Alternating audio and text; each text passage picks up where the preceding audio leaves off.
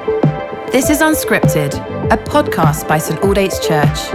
Listen along as Simon Ponsonby encourages us to dig into Scripture in the midst of our everyday lives. So take a moment to recenter your attention and welcome the presence of God as we listen to these ancient words. Well, hello saints, and here we are again, and we've been thinking about praising God, and we got so much to praise Him for. He has given us so much in Christ Jesus, and when we realize this, when we grasp something of it, when we appreciate it, when we appropriate it, we are going to be those who live to the praise of His glory. Last time we were thinking about how He chose us. I wonder if you've been musing on that.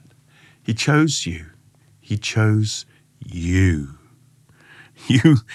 You said yes to Him, but before you said yes to Him, He said yes to you.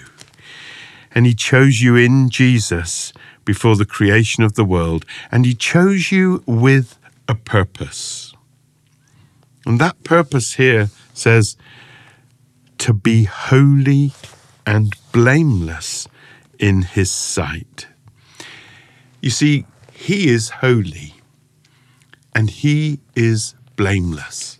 Holy literally means separate, other, holy, other. And blameless means spotless, without stain, without blemish, without mar, without sin, without any wrongdoing. It means perfect. And that's who He is. He's the Holy One. He's the blameless one. And He chose you to be like Him. Why? He chose you to be like Him so you could be with Him.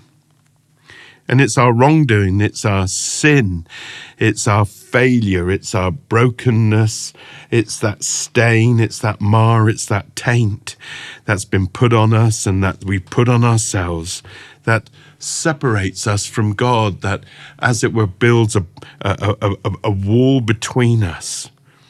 And the purpose of God in Christ Jesus from all eternity was for us to be with Him. Was for us to be like Him. When our forefathers sinned and disobeyed God, and as Genesis presents the story that they ate of the forbidden fruit and sin entered paradise and fracture and brokenness, and they were guilty and they knew they were naked and they were ashamed and they hid from Him. God comes to them in the cool of the day, not the heat of the day when it's too hot, but in the cool of the day, as He always did, to be with them and walk with them. But they'd hidden in their fear and their shame. It was they who moved away from God in their willful and sinful, rebellious act. But God doesn't then walk away. God walks towards, and He walks towards them, wanting to be near them. That was His purpose in choosing us from all eternity, to be with us, for us to be like Him. And He moved towards them in love, and He cried out in His own loss and sense of dereliction, and says, "Adam, where are you?" He knew where Adam was. He knew Adam was hiding from God, hiding from himself, hiding in his shame, trying to cover his own nakedness with some fig leaves. And then the Lord, we're told, makes for them a covering out of animal skins so that they could be in His presence and their nakedness could be covered. God has always wanted us to be in His presence. And God has always done what we needed to bring us into His presence.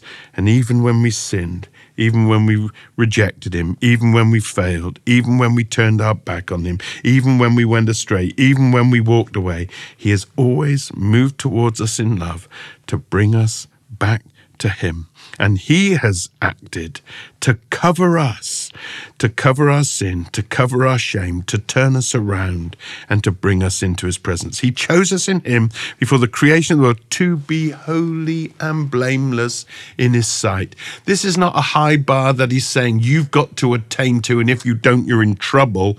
Sometimes when we hear the word holy, we think that we're just failures and we're wicked, or we think that God has set an impossible level for us to attain to. But actually, what a beautiful word this is, holy and blameless. This is God's nature, and to us who are sinful, this is God's gift.